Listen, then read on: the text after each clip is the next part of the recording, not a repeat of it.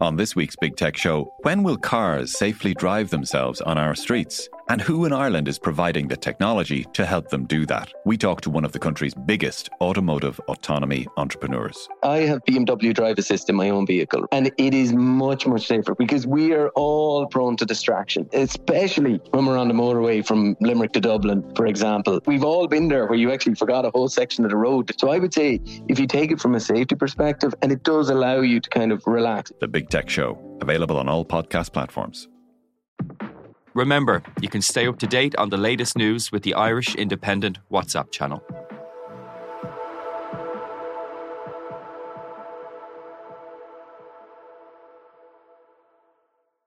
A warning that this extra episode of the Indo Daily contains details of violence that some listeners may find distressing.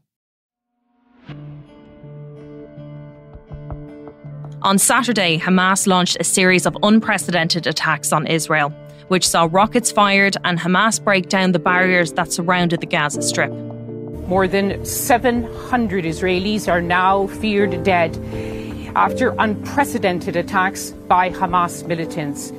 It represents the biggest loss of life in a single day in Israeli history. This led to the shooting of civilians and Israeli hostages taken into Gaza. Hamas militants are targeting civilians, taking more than 100 hostage, including children, grandmothers, and young people. There are many more missing, including Irish-Israeli woman Kim Damty.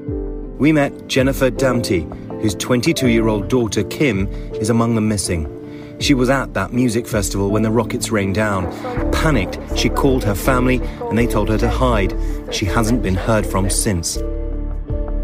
Israel responded with a wave of airstrikes on the Gaza Strip, where over 2 million people live. And Israel's Prime Minister Benjamin Netanyahu has warned of a long and difficult war ahead. They are now going to cut off everything: water, electricity, food, fuel supplies, which medics within Gaza told me will be catastrophic for the civilian population. So the situation here is extremely grave.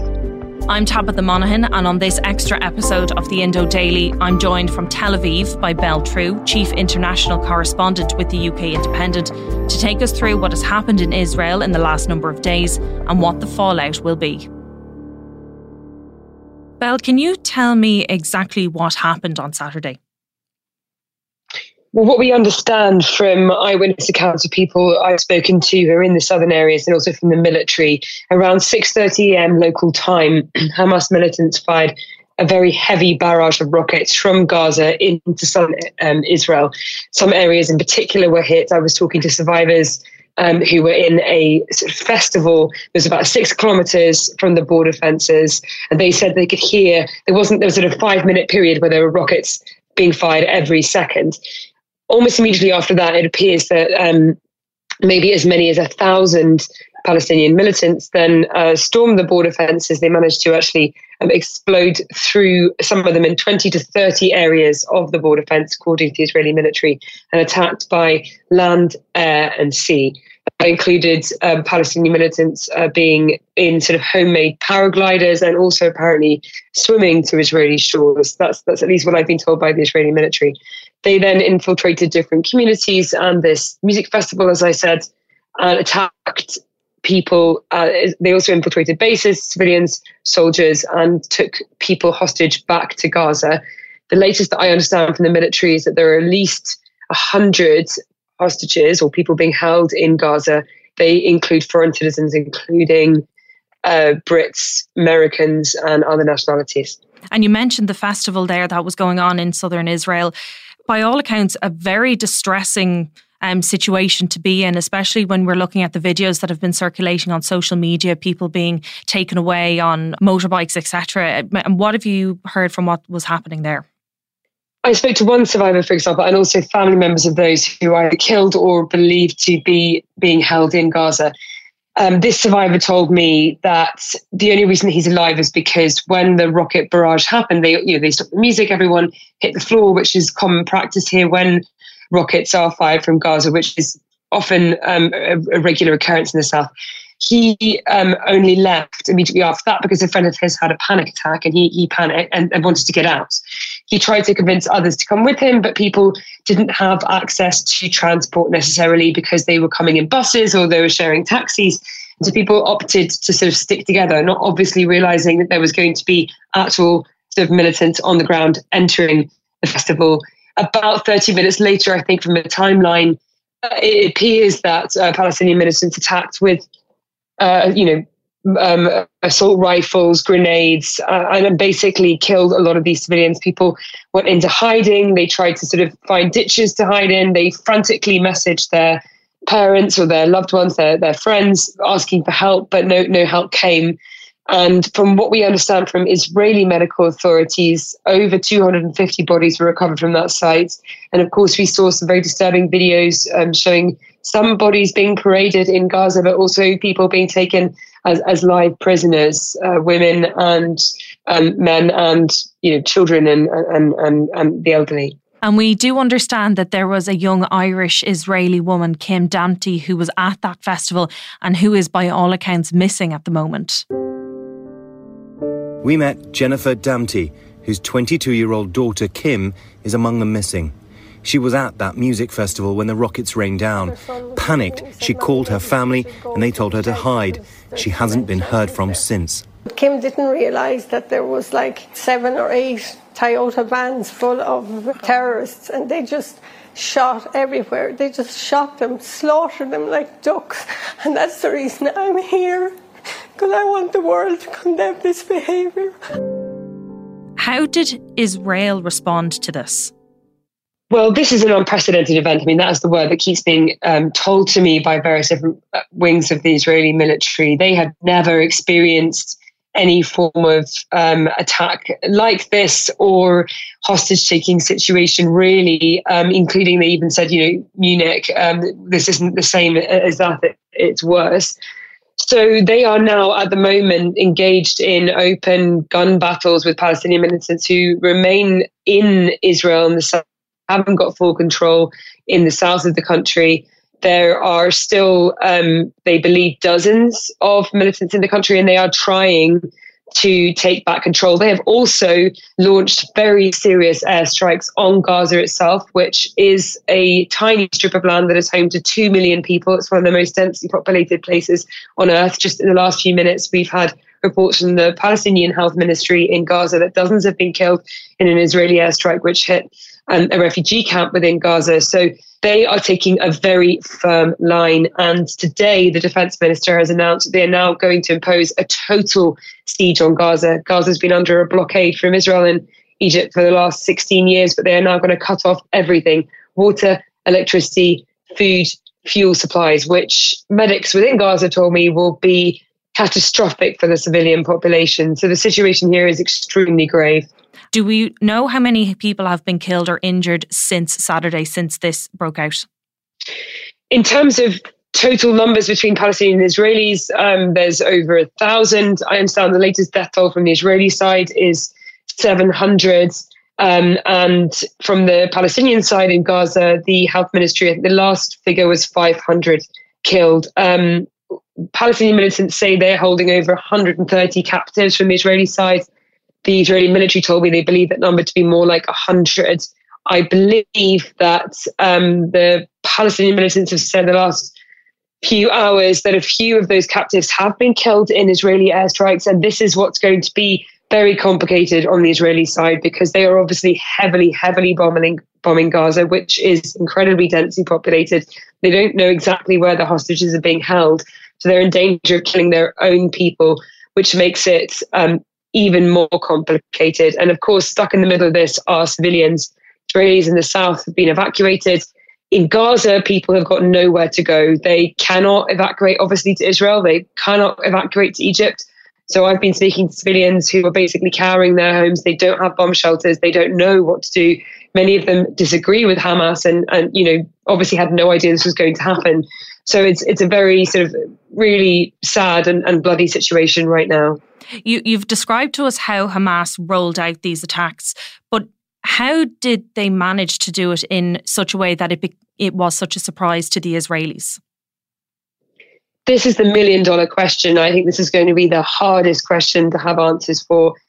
in the coming months when this situation has calmed down a bit and the investigations are in proper full swing. It is staggering to try and get your head around how this was able to happen. To put it into context, Israel is the birthplace of some of the most powerful surveillance software on the planet, which they deploy in observing all the movements of Palestinians within Gaza and also within the occupied West Bank. In addition, when you're in Gaza, you can hear one constant, and that is the constant buzz of Israeli observation drones. They have eyes on the ground across this entire strip, which is only 42 kilometers long and about 12 kilometers wide. So not very big indeed.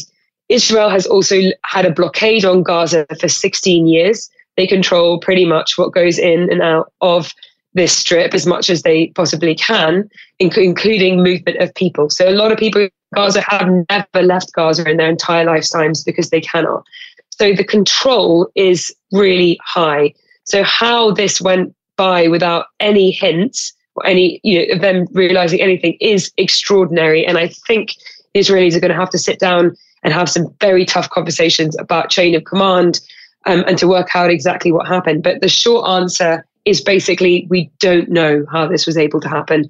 It really was something that the Israelis, I was talking to one military officer who was telling me, they've invested millions of dollars in that border fence that has walls that go underneath tunnels. 1,000 militants managed to blow it up at 20 to 30 points along the fence.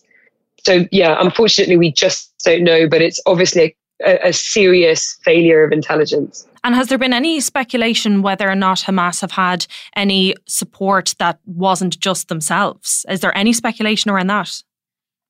Well, Hamas, it doesn't operate as an island. It has support from countries like Iran and other Iran-linked organizations like Hezbollah, the militant group that's in Lebanon. There have been some reports in American media citing unnamed sources that said that Iran was behind the planning of this and even greenlit it. But from the Israeli side, they say that's not the case. And I think, obviously, because Iran is so connected to Hamas, yes, there will have been some support. But I think my personal opinion is this is probably planned very carefully from inside Gaza over a very long period of time. There have been even reports that this could have been planned for several years. It would need to have that kind of level of planning in order to succeed. And do we have any indication why Hamas launched the attack now? Why Saturday? Is there anything that has caused it? So if we're talking about the exact date, Saturday was almost exactly 50 years to the day of the anniversary of the Yom Kippur War, or the October War as it's known in the Middle East, the 1973 war, where there was a surprise attack by an Arab coalition on Israel. So I don't think it's a coincidence that they chose that particular day because of this kind of historic 50-year anniversary. If we're going to look at, why now, if we look at some sort of left-leaning Israeli commentary, for example, Haaretz, which is a left paper here, they released an editorial. They put the blame on Netanyahu, interestingly. They said that the Prime Minister of Israel has been forming and leading one of the most right-wing extremist governments in Israel, and that has put pressure on Palestinian communities. This government is firmly in support of settlements which are deemed illegal under international law in the occupied West Bank, for example, and that this government has not had any interest in what is internationally recognized as the way forward, i.e. a two-state solution, although in practicality that's almost impossible to put into play. But according to this editorial, they're saying Netanyahu's right-wing government has really caused so many tensions and put so much pressure Palestinian community, and also detracted security forces, because there's been a lot of unrest in the occupied West Bank. I think there's been 200 Palestinians who've died in the last year alone, and there's been a lot of skirmishes between the security forces and the Palestinians. So a lot of the forces from the south have been basically distracted by the West Bank. They're saying that this is the reason why it's happening now, because the ground is sort of perfect for an organization like Hamas. It might just be that the planning came to a head right now. It might be that they managed to get all the things sorted before they could actually attack. We just don't know. And what has been the international reaction to this?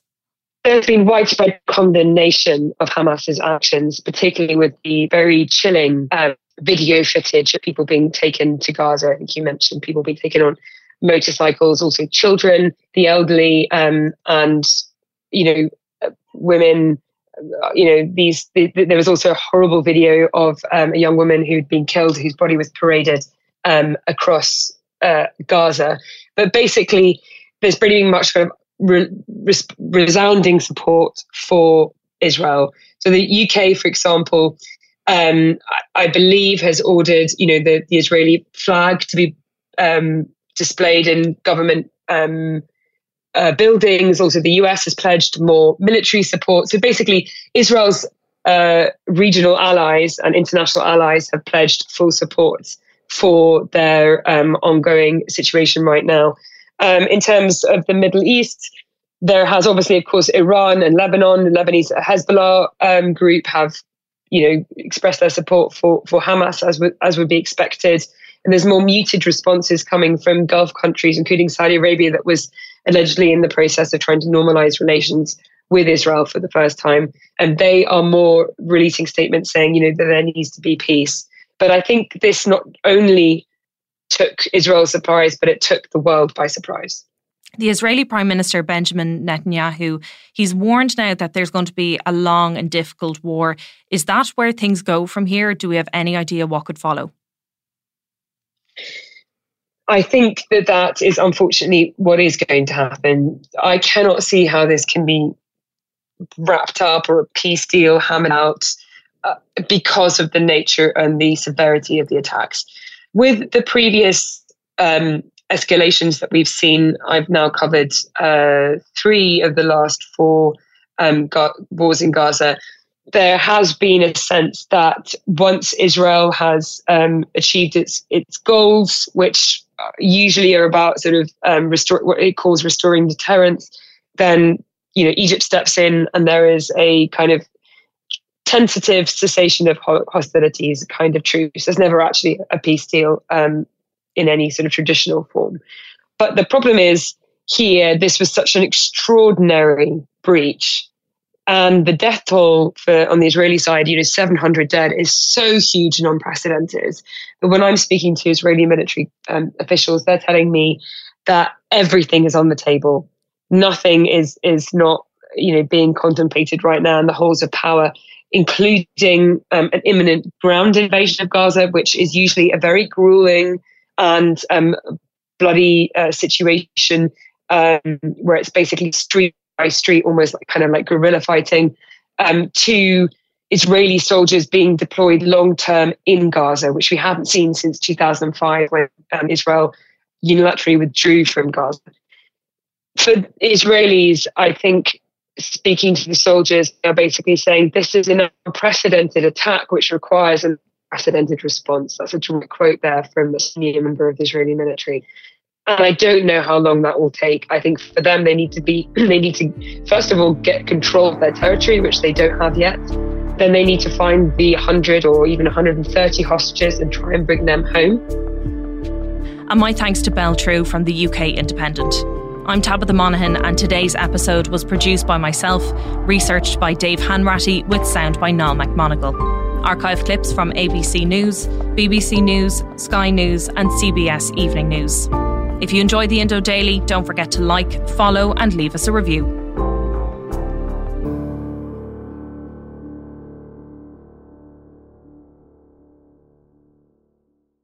We're offering Indo Daily listeners 50% off an Irish Independent digital subscription. Head over to independent.ie/redeem to sign up for unlimited access to premium content, e-paper, puzzles and more. Just enter the code INDO, that's INDO, to receive 50% off your subscription. Stay informed and engage. Subscribe today.